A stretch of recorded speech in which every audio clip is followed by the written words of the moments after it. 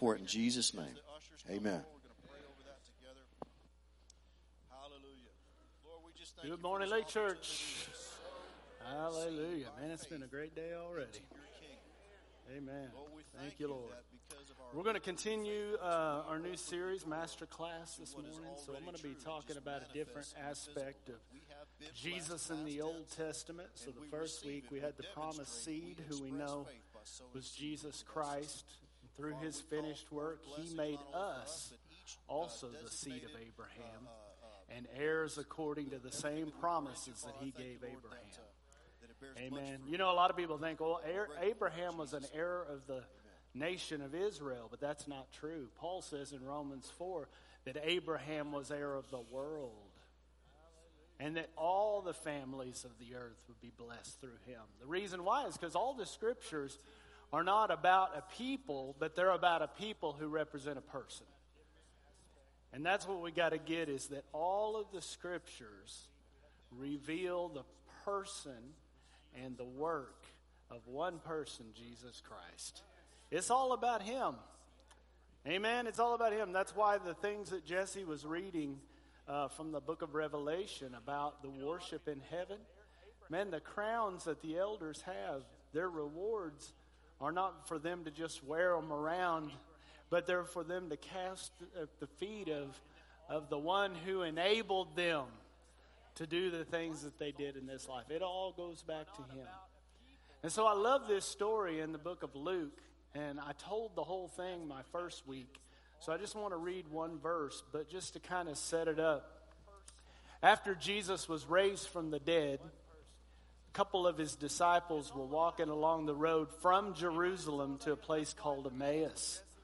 And they were talking. They were all upset and troubled because even though Jesus told his disciples, I'm going to die and be raised again, they didn't get it. So when they saw him die and saw him buried, their hopes were dashed. They thought he was going to come and deliver them from the Romans and set up his kingdom, you know, in Israel at that time. So their hopes were dashed, and they're walking along just talking about how depressed they were. And Jesus walks up beside them. And because he was in his resurrected glory, they didn't even recognize him. And so he began to walk with them, and he didn't say, hey, it's me. He just began to walk with them. And here's what the Bible says that he did. It says in Luke 24:27. So when they saw him die and saw him buried, their hopes were dashed. Then he carefully unveiled to them the revelation of himself throughout the scripture. See, that's the key to really knowing the Lord, is you know him through his word. That's where a lot of people miss it. They think they can have a relationship with Jesus through worship. And really, you can't even worship right unless you know the word. They think they're going to have a relationship with Jesus through worship, through the gifts of the Spirit. None of that stuff is even operated in right unless you have a foundation in the Word. In fact, the Word of God reveals the living Word. And faith comes one way, by hearing. And hearing by the Word. Yeah, you can't even have faith without the Word. That's where a lot of people miss it. They're trying to have faith from their flesh. Like, I'm just trying to believe. I'm just trying to believe. I'm trying to work up my faith. Listen, you can't work up your faith, baby. Faith comes to you. Faith happens to you. Faith isn't something you do. Faith is something that happens to you when the Holy Spirit unveils Jesus. So the written word reveals the living word. And here's the great thing. Not just the living word to you, but the Holy Spirit came to reveal the living word in you and through you. Yes, amen. Because where is he now? He's in you.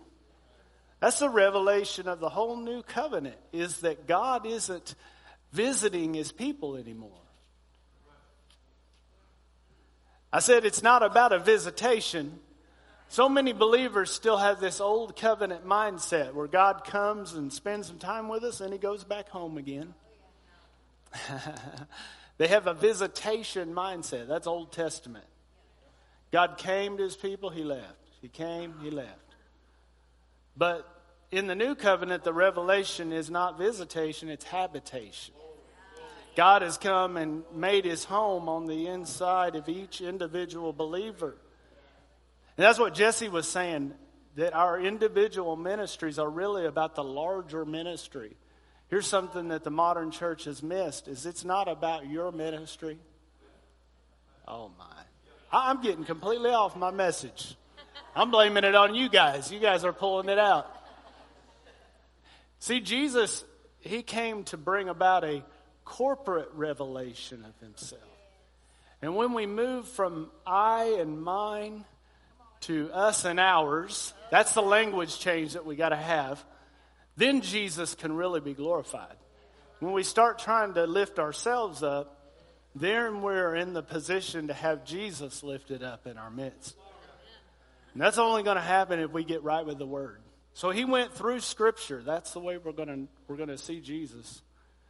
And he started from the beginning and explained the writings of Moses. That doesn't mean he went to Exodus where Moses was born. He went to Genesis because Moses wrote the first 5 books of the Bible. In fact, God dictated them to him on the mountain because these things happened before he was ever here. So God sat down with Moses and told him everything that had happened before he was even here to see it. So he dictated it.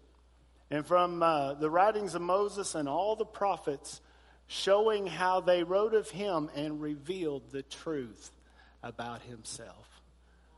He showed them how I am the promised seed. I am the seed who would crush the head of the serpent. Remember we talked about last week? He said, you'll bruise his heel, but he will crush your head.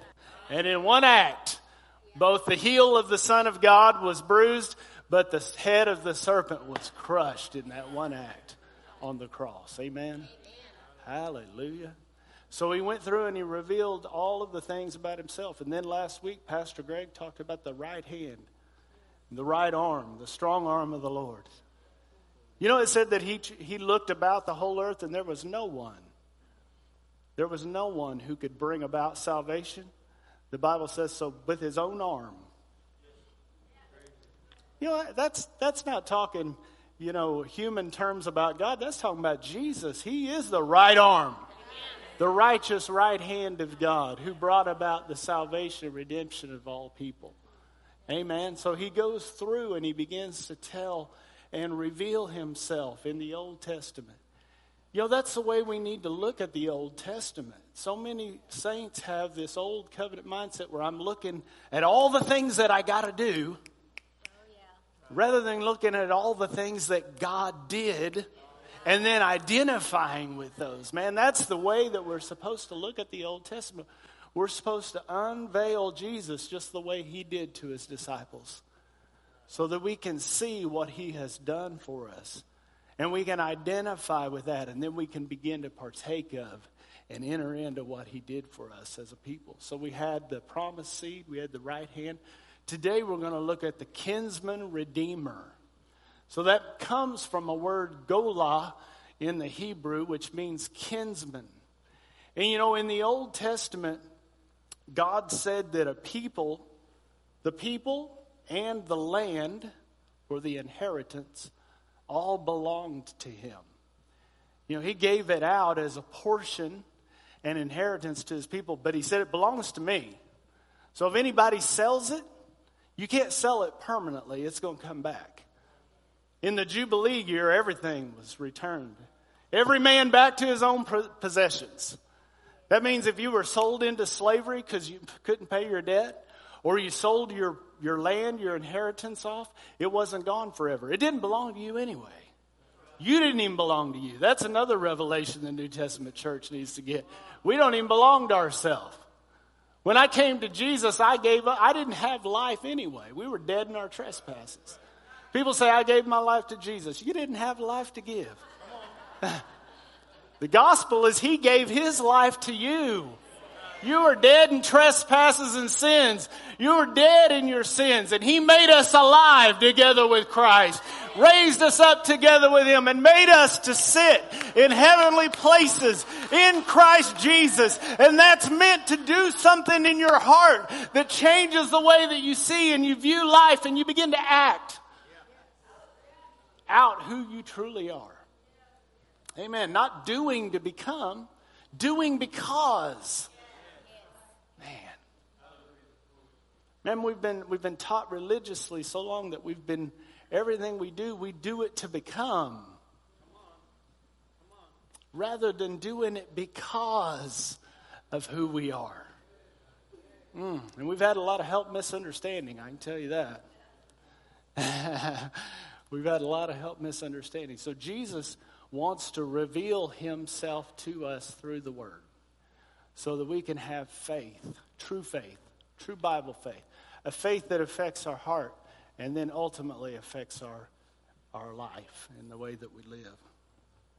So I want to talk about, we're going to kind of have Christmas in April. We're going to have Christmas in April because really the kinsman redeemer reveals to us the reason why the Word became flesh and dwelt among us. He came so that He could redeem us.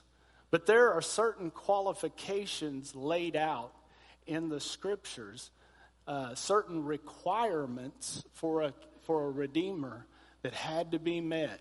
See, as I said earlier, if you got sold into slavery or you sold off your inheritance, isn't that what happened to Adam? Adam, by his choice, sold himself into slavery to the devil. And he gave up his inheritance because God had given him dominion over the whole earth. But it still belonged to God. The earth is the Lord's and the fullness thereof. So he couldn't sell it off permanently. But in the Jubilee year, everything was released back. But what if you sold it off when you were 20 at the beginning of a Jubilee? That's 50 years. You'd be 70 years old before you got out of slavery or got your inheritance back. So there was a thing that could happen. A kinsman, a close kinsman, a brother could come, and if he had I don't want to give it all away. He could redeem you out of slavery. He could pay a price.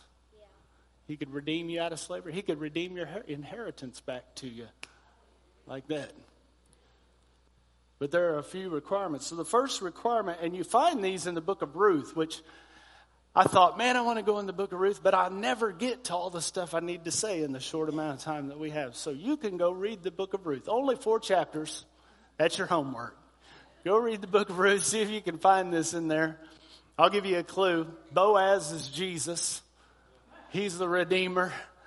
So you can go find that and you can study that out. But the first requirement of a Redeemer is that he must be a kinsman.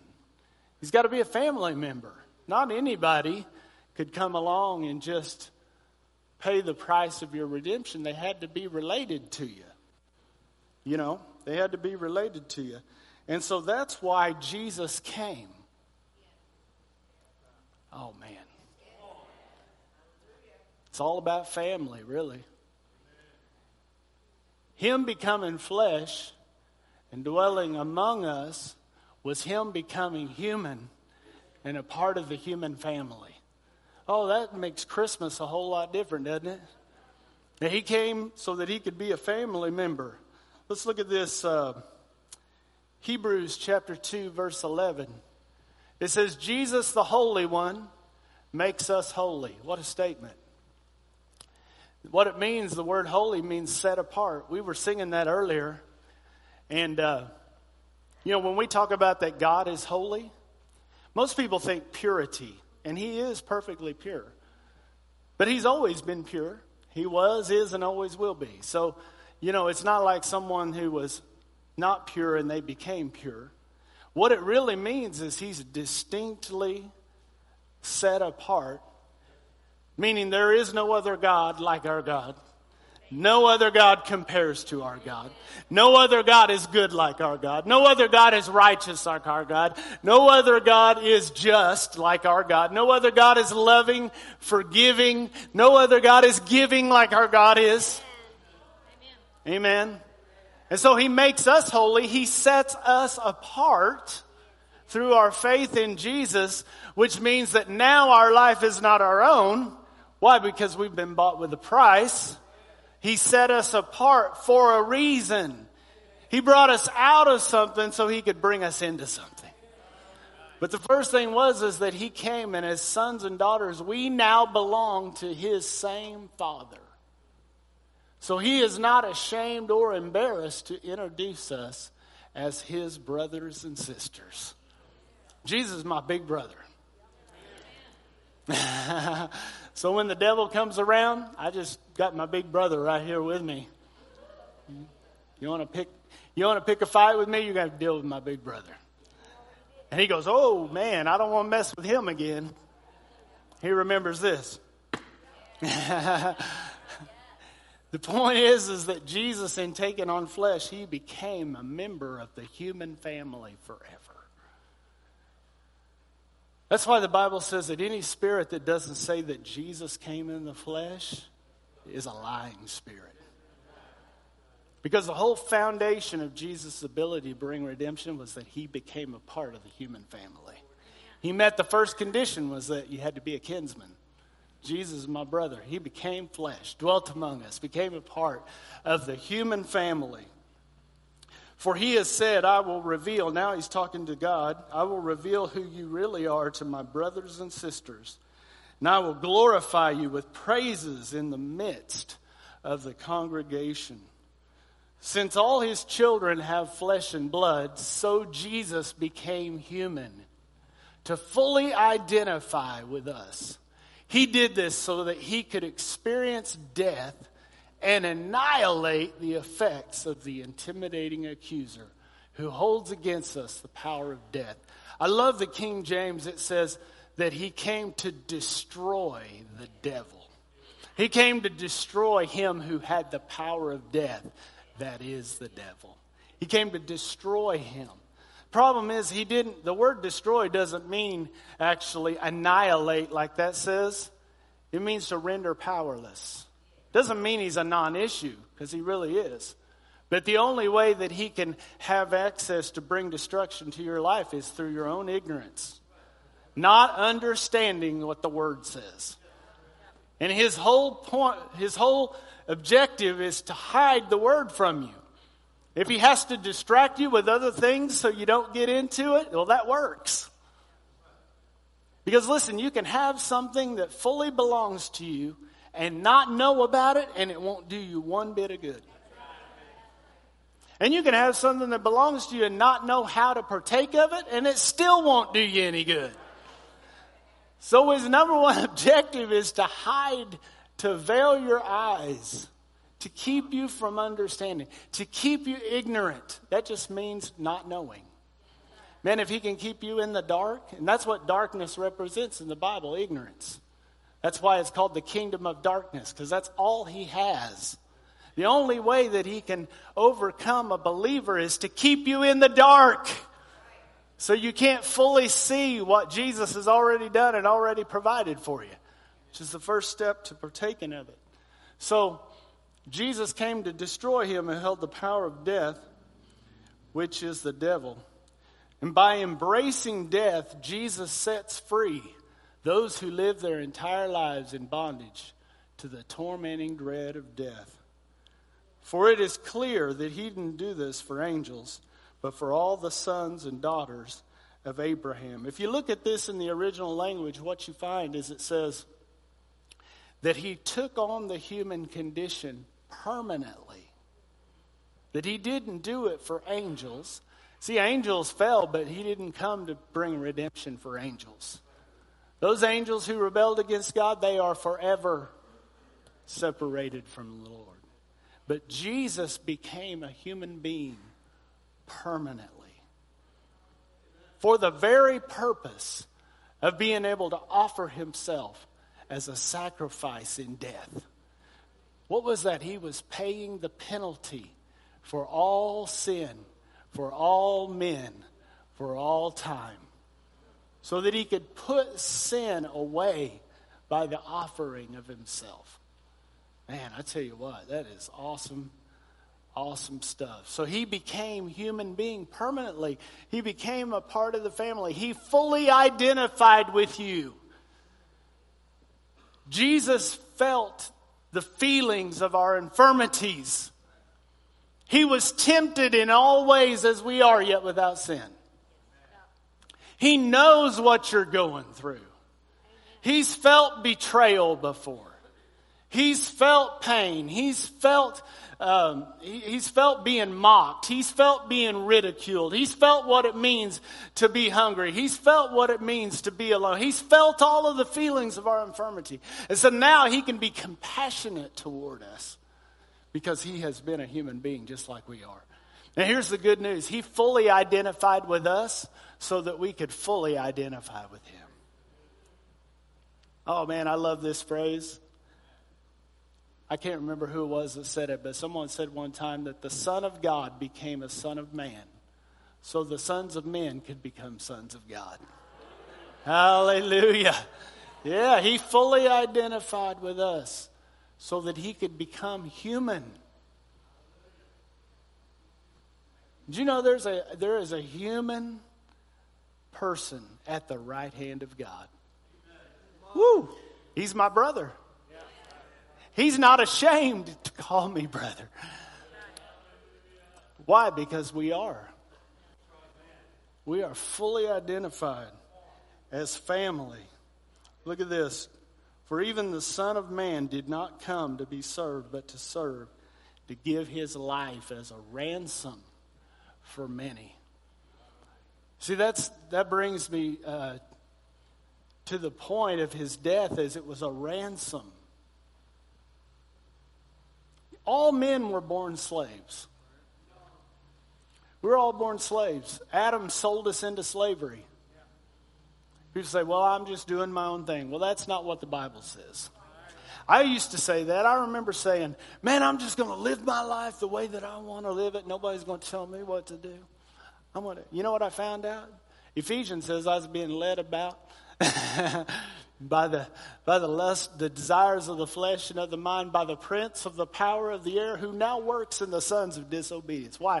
We were all sold into slavery. Just as I said earlier, we were all sold into slavery, and we lost our inheritance. We lost our ability to live in the kingdom of God and live the way God designed us to live and created us to live. We were outside of our inheritance. That's what it meant when Adam left Eden. He left his inheritance. Separated from the presence of God and his purpose, which was to have dominion as a king, as a representative of the heavenly kingdom. He lost it all. Well, I wouldn't say he lost it. He gave it away. Look at John 1:14. And the Word became flesh and dwelt among us, and we beheld his glory. The glory as of the only begotten of the Father, full of grace and truth. So Jesus became human so he could qualify, first of all, as your kinsman. So he could become your brother. So that he could become a member of the human family. So he could fully identify with us. Number 2, he must be free himself. You know, a slave can't deliver a slave. They're all in the same boat. That was why God said he looked for a man, that he found none. There was no one. Job cried out about that. He said, oh, that there were a daysman. One who could lay his one hand on God and one hand on humanity and bring about a reconciliation, but there was none. There was none to be found. Oh, that's what Jesus is. He's both God and man. He's the daysman that Job cried out for, the one who could put one hand on God, one hand on humanity, reconcile. What's that look like?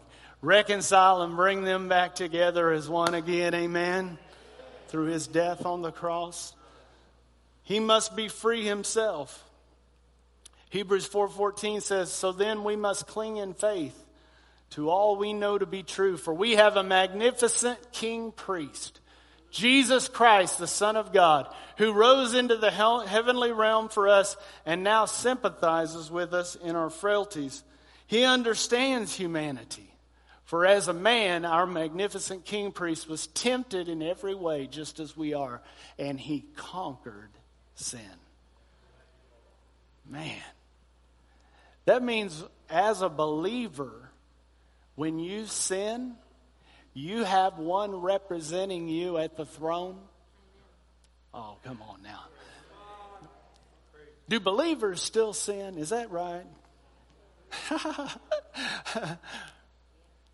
We don't try to. Why? God's changed our heart. We have a new heart with new desires. But we haven't arrived yet. Maybe you have. I don't know. If you are, I want to come back there and touch you. So, but now, even though all of our sins were forgiven, now even when we miss it, we can come boldly to the throne of grace because we have one there, seated at the right hand of God. And because he is a human being and has experienced our life as a human being in the flesh, he is able to be a sympathetic and a faithful high priest to us. So now it's not a throne of judgment, it's a throne of grace. We find mercy and we find grace to help us in our time of need. Why? Because our big brother, Jesus, who felt every feeling of our infirmities, was tempted in every way as we are, yet conquered sin, rose again and is seated at the right hand of God, representing us before the throne. Oh man, I tell you what, we can't lose. We just know. Hallelujah. No wonder the devil wants to hide this stuff so bad. Hallelujah. Look at this verse. Jesus speaking. On the night before he was arrested, the night when he was arrested, he said to his disciples, I will no longer talk much with you, for the ruler of this world is coming. Talking about the devil. And he has nothing in me. What did I say? They have to be free themselves. When the devil came, he had nothing. I think of it like most of us say, they ain't got nothing on me. They ain't got nothing on me. But Jesus said, they ain't got nothing in me. Oh, come on now. That's the way we need it. When the devil's going to come, but he ain't got nothing in me. Come on now. He ain't got nothing in me. He ain't got nothing in me. Why? Because I'm redeemed. I'm a new creation. I'm born again. I'm united with Christ. I'm one spirit with him. Hallelujah. You say, man, that's awful bold. Well, if you know what God says about you, just agree with him. One reason people don't understand that is because they're still looking at themselves on the outside. This isn't me. I'm way better looking than this. I mean, I know I look good, but come on.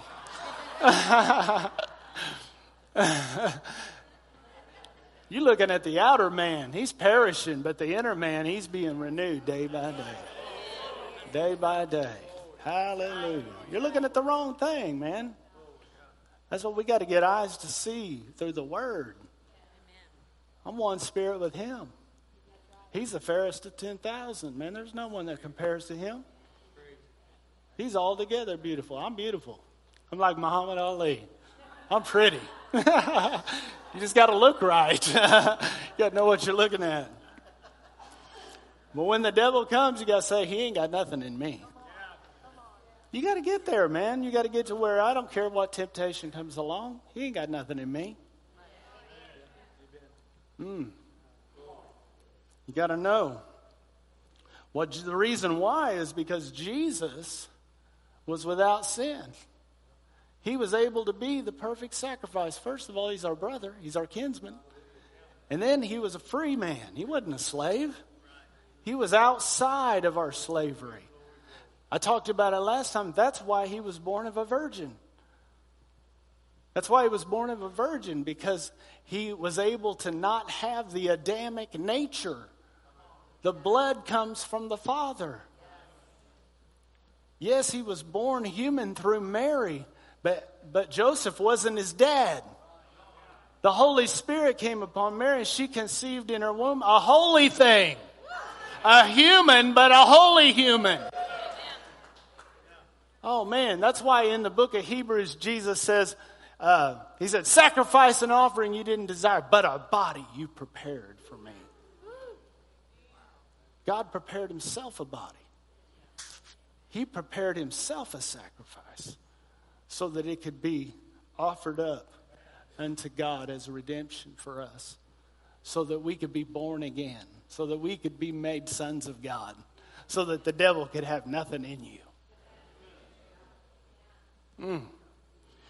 Listen, the reason you're still falling to temptation, because you don't know who you are. The more you know who you are, the less the devil's going to have on you. Because he ain't got nothing in you. Listen, you live out of what you believe about yourself. The book of Proverbs says, as a man thinks in his heart, so is he.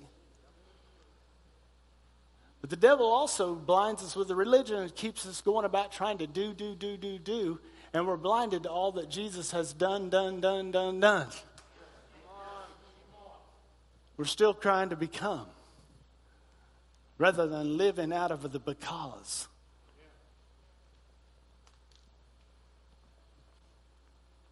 Right believing leads to right living. Right believing leads to right living. I identify with him. Listen, in your mind, you're either identified, you may not think of it this way, but you're either identified with the old man in Adam, or you're identified with the new man in Christ. I tell you, that's how the devil had nothing in me anymore in regard to addiction.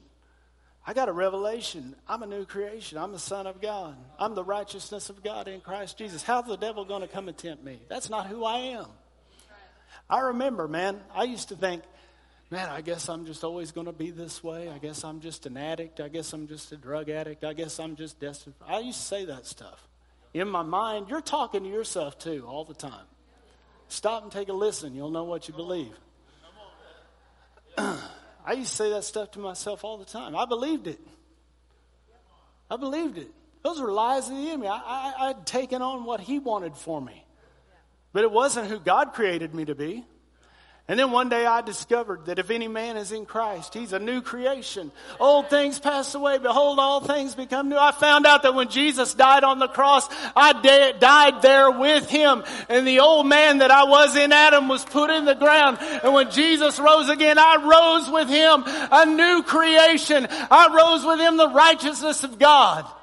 And the righteousness of God can't be addicted to drugs.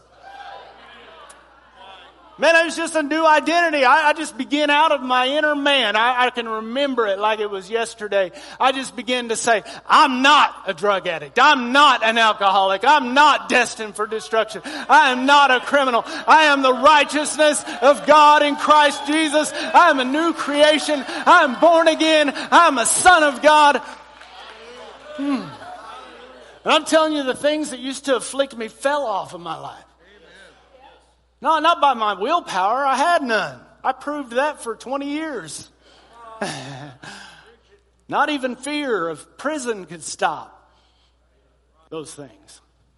But man, when I found out who I truly was, to do drugs would be outside of my true identity.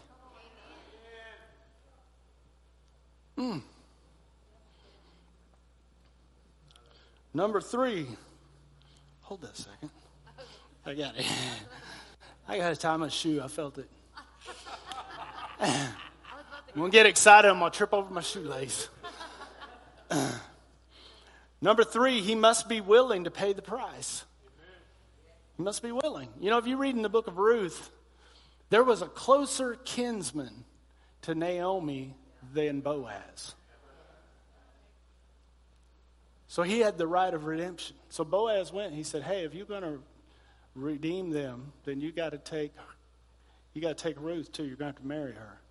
He said, whoa. Nope. He said, I can't do it. Because at first he said, oh yeah, I'll redeem it. Hey, I want that land. I'll take that land. And he said, well, whenever you redeem the land, you're going to have to take Ruth too. He said, whoa, I can't do it. Wasn't that he couldn't, he wasn't willing to. Oh man, I'll tell you what. Jesus, listen to this. Jesus didn't redeem you because he had to. He didn't just feel sorry for you. Oh, come on now. He didn't just feel sorry for you. He's passionately in love with you. The Bible says because of his great love with which he loved us, even when we were dead in trespasses, he made us alive together with Christ. It was his love. It was his nature. God is love. He doesn't love us because we're lovable. He loves us because he is love. Romans chapter 5 says that he demonstrated his love for you. In that while you were yet a sinner, Christ died for you. He didn't do it because he had to. Listen, who could ever twist God's arm and make him do something? Who's going to lean on God and threaten him that he's going to have to bring about redemption? He's going to have to die on the cross. No, he was fully willing to. In fact, I think about it like in the Gospels, Jesus came down from the mountain and there was a leper, which leprosy was symbolic of sin. And the way that it eats away at you, that's what sin does. This leper falls before Jesus and he says, if you're willing, he said, Lord, if you're willing, you can make me clean. Amen. Well, he knew that he could. He just didn't know if he was willing. Oh, man, this is one of my favorite stories. Because what happened is Jesus reached out his hand and he touched the leper. And you know, nothing happened. He said, I'm willing. Boom. Why? Because he knew that his question was answered. See, most believers, they know that God can. They just don't know if he's willing or not. And it's crazy on this side of the cross that we would ever doubt it. Oh, come on now. It's crazy that we would ever have a question of whether God's willing to do something in our life or not. Come on, it's crazy that we would ever doubt his goodness toward us. It's crazy that we would ever doubt that his will toward us would be for good and not evil, blessing, not curse. He said that in the Old Testament. It's crazy that we would ever think that God would decide to heal some and not heal others. It's crazy. Come on now. Come on. Don't say that, Kevin. He's got to be willing. But most believers don't understand. They know he's able, they just don't know that he's willing or not. He demonstrated his willingness in that while we were yet sinners, Christ died for us. We're living on the other side of a finished work, looking back at Calvary. We're looking back at the place where Jesus bore our sin and bore our sickness and defeated Satan and delivered us from slavery. We're living on the reality side of it. We're not, Jesus is the substance of every shadow of the Old Testament. Everything that God showed us in type, showed us in picture, showed us in shadow in the Old Testament. Jesus is the substance of it. He's the reality of it. We're looking at ourselves when we should be looking at him. Yeah, victory. Hallelujah. We are living in the victory of Jesus Christ, whether you realize it or not. And he was willing. Listen to this. This is what Jesus said in John 10. I surrender my life. No one has the power to take my life from me. Do you know the Romans didn't kill Jesus? It wasn't the nails in his hands or his feet. It wasn't the scourging. It wasn't any of that. That's not what killed Jesus. There was no sin in him. He would have hung on that cross for eternity and never died. There was no death in Jesus. He said, no one has the power to take my life for me. You remember on the cross where Jesus was hanging, he said, Father, into your hands I commit my spirit. I have the authority to lay it down and the power to take it again. This is the destiny my Father has set before me. Jesus was willing. He was willing. He submitted to. He submitted to it. He said himself, I have the authority to call 12 legions of angels to come and deliver me out of this right now. You remember in the garden, he said, Father, if there be any other way, let this cup pass from me. Nevertheless, not as I will, but thy will be done. Jesus submitted to it. And I know this is just a movie. I know this is an artistic representation. I love in the Passion of the Christ, when they take him to the cross, he crawls over. I think this is so powerful, demonstrate. He crawls over to the cross and turns over and lays down on it. All right, that's exactly what Jesus did. He submitted himself to death on our behalf so that we could freely receive his life. He was willing. Oh my goodness, if he was willing to provide the greatest act of redemption when you were a sinner and in rebellion and ungodly, how much more? How much more? That's what Romans 5 says. Go read it. How much more? It actually says we were ungodly, we were helpless, we were sinners, and we were enemies of God. And in that condition, he demonstrated his great love for us. And you know, a lot of Christians, they think this, well, yeah, but now that I'm a Christian, God's dealing with me more. No. Paul goes on, he says, now much more. Much more. It's the much more love of God. Think about how much he loved you when you were an enemy, ungodly, sinner, and helpless, that now you're actually a born-again son of God and a new creation. You've taken on his life. You've taken on his identity. You've taken on his DNA. Much more. I said much more. Much more. Hallelujah. Number 4. He must be able to pay the full price. This whole idea of legalism, that's what the Judaizers did. Well, you've received Jesus, but now you got to keep the law. Let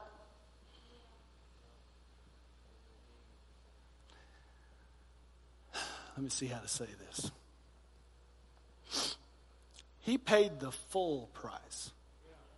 A lot of believers are trying to trust in the price he paid and add their price to it as well. A kinsman redeemer had to be willing and he had to be able to pay the full price of redemption. Look at this verse, these verses in Psalms. I thought these were amazing. It says, they trust in their treasures and boast in their riches. Yet not one of them, though rich as a king, could rescue his own brother from the guilt of his sins. Not one could give God the ransom price for the soul of another, let alone for himself. Wow. I'm going to read that again. They trust in their treasures and boast in their riches, yet not one of them, though rich as a king, could rescue his own brother from the guilt of his sins. Not one could give God the ransom price for the soul of another, let alone for himself. A soul's redemption is too costly and precious for anyone to pay with earthly wealth. The price to pay is never enough to purchase eternal life for even one, to keep them out of hell. You know why? Because Leviticus tells us the life of the flesh is in the blood. He said, I've given it to you upon the altar to make atonement for your souls, for it is the blood that makes atonement for the soul. But what is required to redeem a man's soul? The life of another. The blood of another, which represents the life. Because the wages of sin is death, so somebody's got to pay it. Oh, man. Listen, for a sinner to die for their sin is just justice. If for me to die for my own sin would have no redemptive value whatsoever, I'd just be getting what I deserve. And God is just.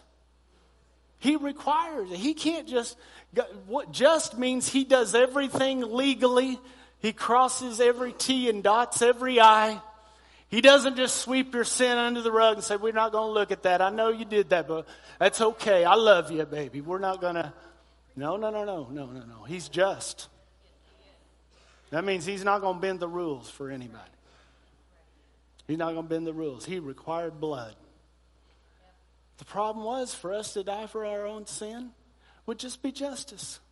But thank God, the other side, see, the throne of God is righteousness and justice.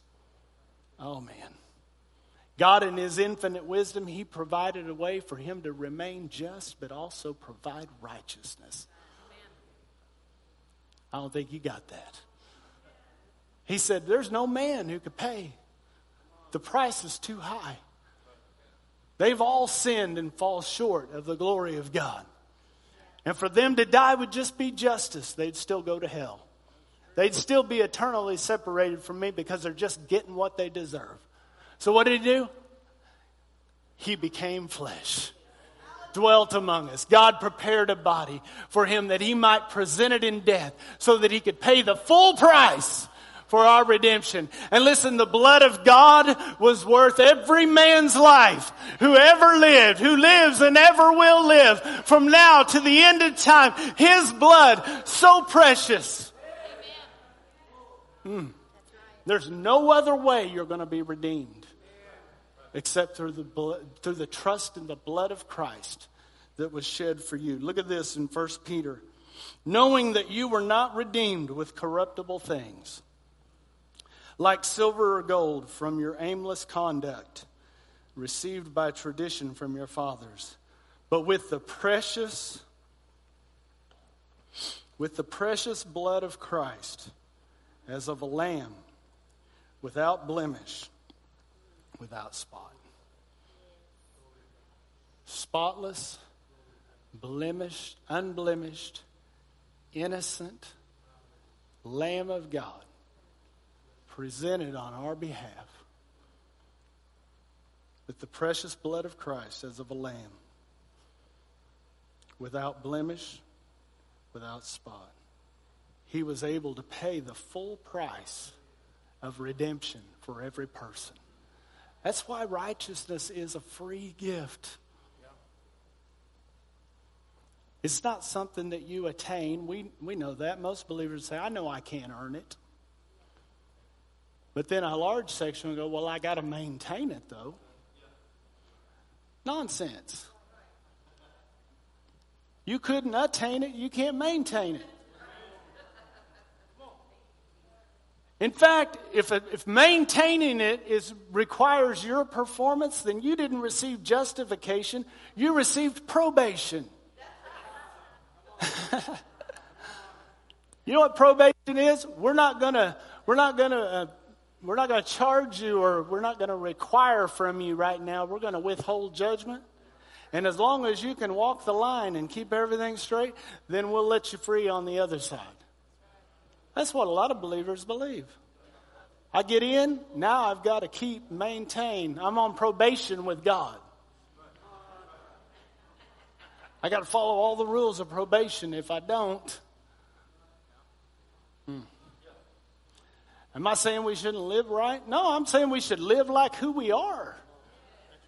But it's the grace of God revealed in the gospel that you are the righteousness of God in Christ that is the source of the ability of the Holy Spirit to begin to live out of your true identity. Because listen, the devil's going to come and challenge you on that. You think you're a believer? You think you're a Christian? You think you're a son of God? Look at the way you live your life. You're not perfect. How can you be righteous? That's what the devil's going to say. You've heard his voice. You've heard it. What are you going to do with that? Oh, you're right. He's going to say, I saw what you did. What are you going to do? Say, yeah, guilty. You're right. I'll take my punishment. Or are you going to stand up and say, I am the righteousness of God in Christ Jesus?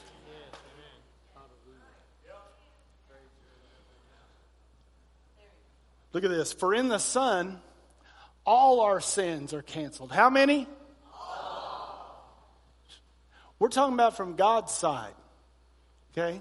All our sins are canceled, and we have the release of redemption through His blood. Released from what? Released from slavery to sin and Satan. We were born slaves, but the redemption provided by the blood releases us, oh, come on, somebody, from the slavery to sin and slavery to Satan. See, not only did he free us from the penalty of our sin, but He freed us from the power of our sin. Hallelujah. Man, I'm thankful for that. It was my sin that was killing me. Man. So let me show you. Oh, man. Wow. Time flies when you're having fun. I'm going to give you real quickly 3 things that He redeemed us from.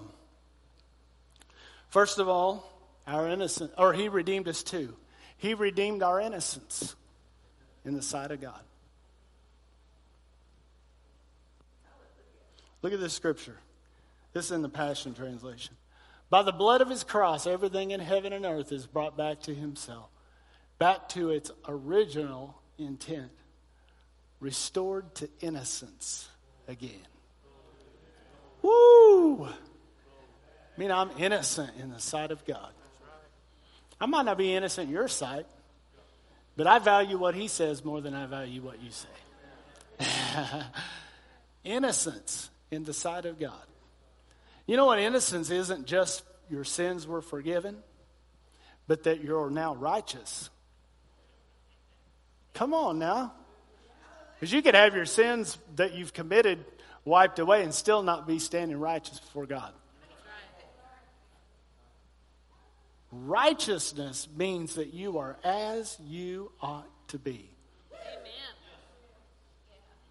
We talk about righteousness being a positional truth, and that is true, but I don't really like that phrase because it's not just a theory or a principle, it's a reality. I like to call it spiritual realities. Spiritually, in the eyes of God, because of the blood of Jesus, I am innocent in His sight. You go on and read a couple more verses. He said, He presents us unto God holy, blameless, and above reproach. I don't present myself that. Jesus presents me holy, blameless, and above reproach in His sight. Oh man, we got to get a hold of that. We got to get a hold of that. Second thing that He redeems us to is our identity. Man, I tell you what, when Adam fell in the garden, we all forgot who we were. And you live out of what you believe about yourself. We were created as sons, made in the image and the likeness of God. That never changed. We just lost sight of it. The image of God was distorted in man. Our view was distorted of who we were. That's why people are going around trying to identify with this thing and that thing and this thing and that thing and trying to find themselves. Listen, when you find Him, you'll find you. Why? Because you were made in His image and you were made in His likeness and you were made by Him for His glory. That's where you're going to find yourself. You're going to find yourself in Him, in the book. Jesus said this in Hebrews chapter 10. He said, in the volume of the book, it's written of me. That's where you're going to find you at, in the volume of the book. Oh, man. He redeemed our identity to us. Look at this. And so that we would know for sure that we are His true children, God released the spirit of sonship into our hearts, moving us to cry out intimately, my Father, you are our true Father. Listen, you are not You have an earthly father, but your true father is your heavenly father. In fact, your heavenly father loaned you to your earthly parents for a little while. But when we really find out our true identity is when the Spirit of God, when we begin to yield to the Spirit of God on the inside, He's going to cry out, Father, you're my true Father. You know, Jesus, the only thing the Jews didn't know God as before Jesus came was Father. They knew every redemptive name. They knew Him as provider. They knew Him as healer. They knew Him as victory. They knew Him as all of those things. But when Jesus stepped on the scene, He said, my Father and your Father. He came to reveal to us that God is our Father. You know, when He said that, they wanted to kill Him. That's what religious people, they get mad at you for saying that kind of stuff. Who do you think you are? Calling God your Father. The most opposition you're going to come up against is going to be religious people. When you start to raise your level of revelation and begin to say what God says about you, religious spirits are going to rise up and come against that. Why? Because if you ever start to believe it, the devil's in trouble. The Holy Spirit predominantly was given to us to lead and guide us into all truth. Through Christ, we are one with Him. We are sons of God. But the Holy Spirit comes to make it real to us. Oh, man. Well, I thought the Holy Spirit was here to get on my case. No.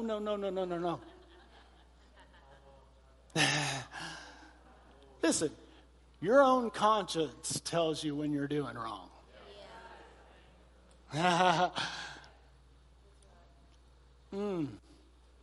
You know. Say, well, I just don't know. You know.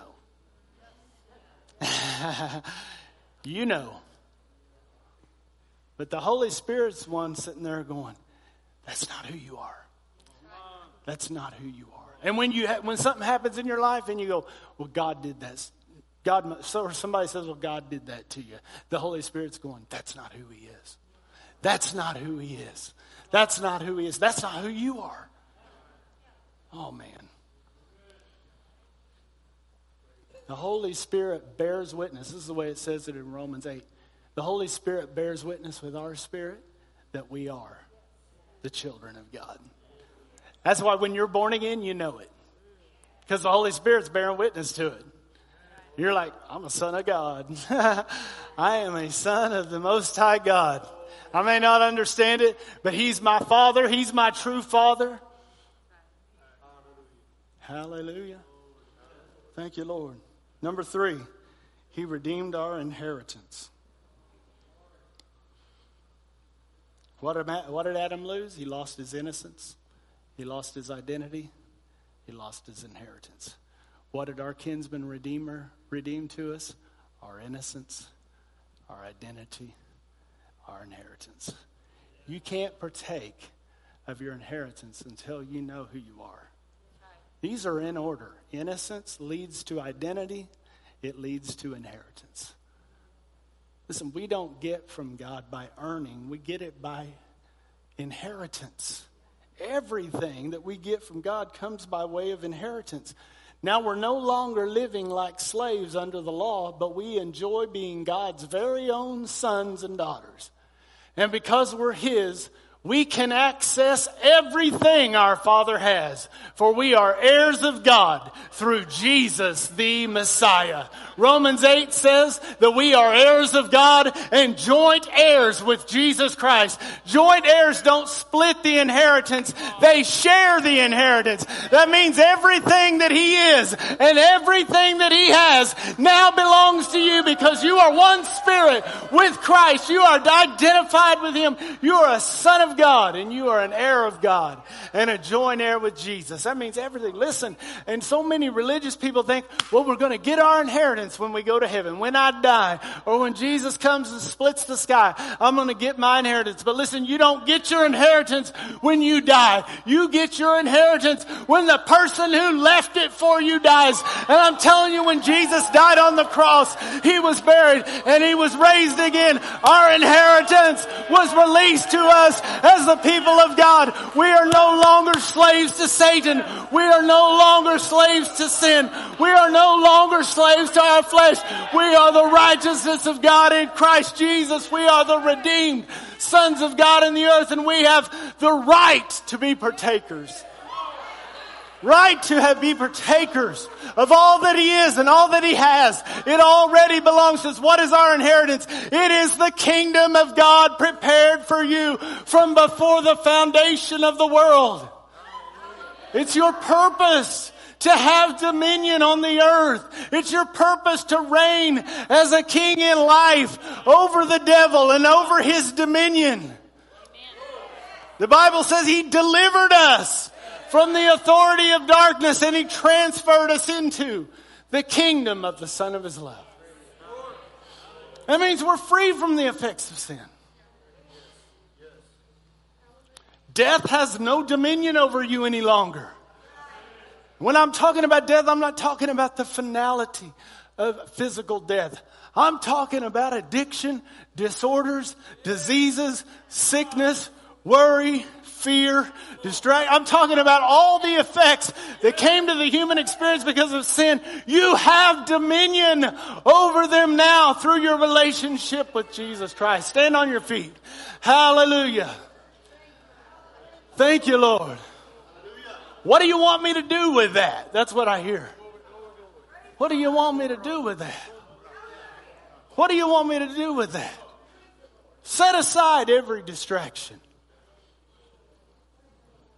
I hear this. Lay aside every weight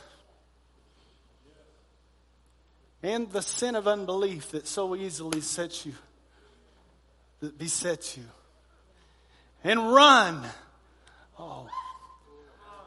Run with endurance the race set before you, looking unto Jesus.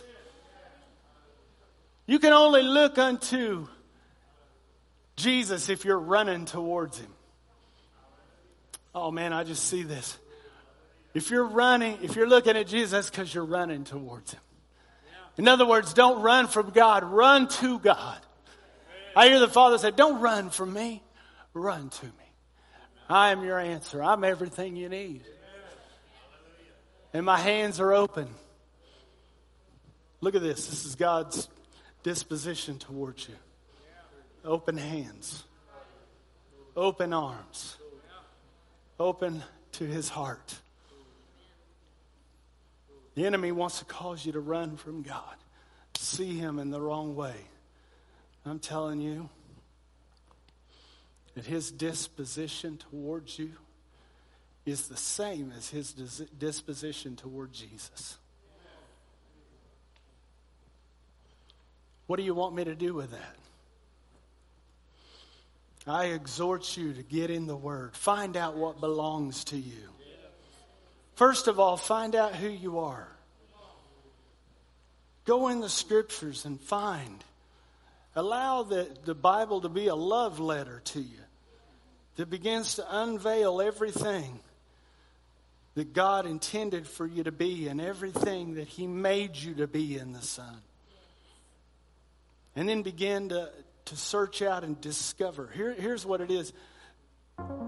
Discovering who you are and discovering what you have and discovering how to use it. That's what it is. It's all in the Word. As we unveil Jesus, we see what He did for us to make us innocent. We see what He did for us so that we could be identified with Him. And we see what He did for us so that we could have the inheritance, that we could share the inheritance with Him.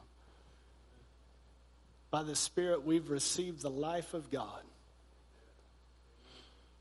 Discover that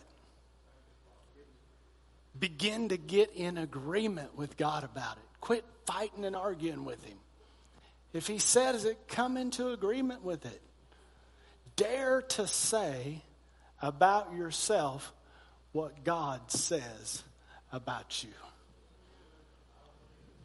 Because it's the truth.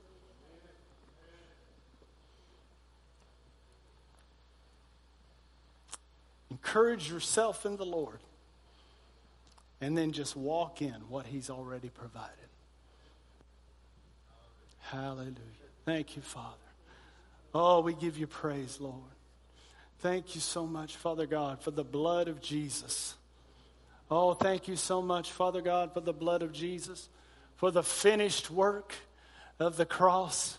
Oh, hallelujah. Thank you, Father God, that you redeemed us fully through your Son, through his work, that we are freed. We are no longer slaves to Satan, slaves to sin, but we are redeemed sons. We are free. We are liberated, and we are partakers of the very inheritance of everything that you have, that we can partake of your life today.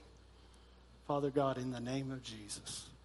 Hallelujah. And if there's anybody here this morning that you have never, listen, that you have never confessed Jesus as the Lord of your life,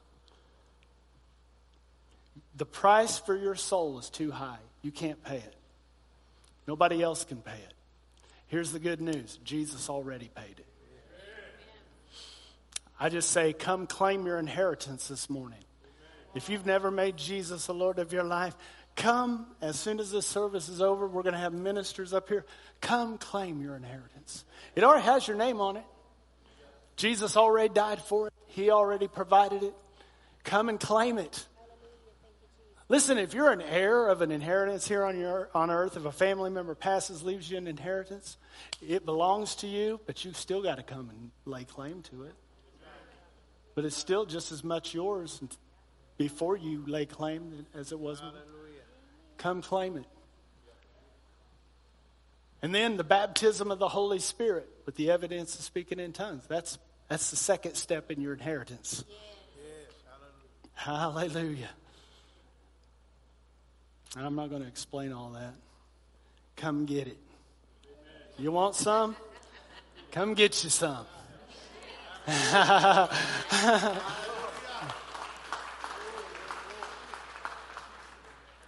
If you're sick in body, if you're struggling with addiction or some disorder or something, come up.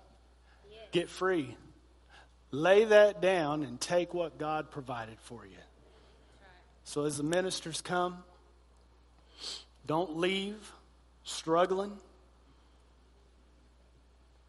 These people, come on up. These people are representatives of the heavenly kingdom, anointed with the ability of God to come into agreement with you and help you lay claim to what already belongs to you in Christ Jesus. Amen.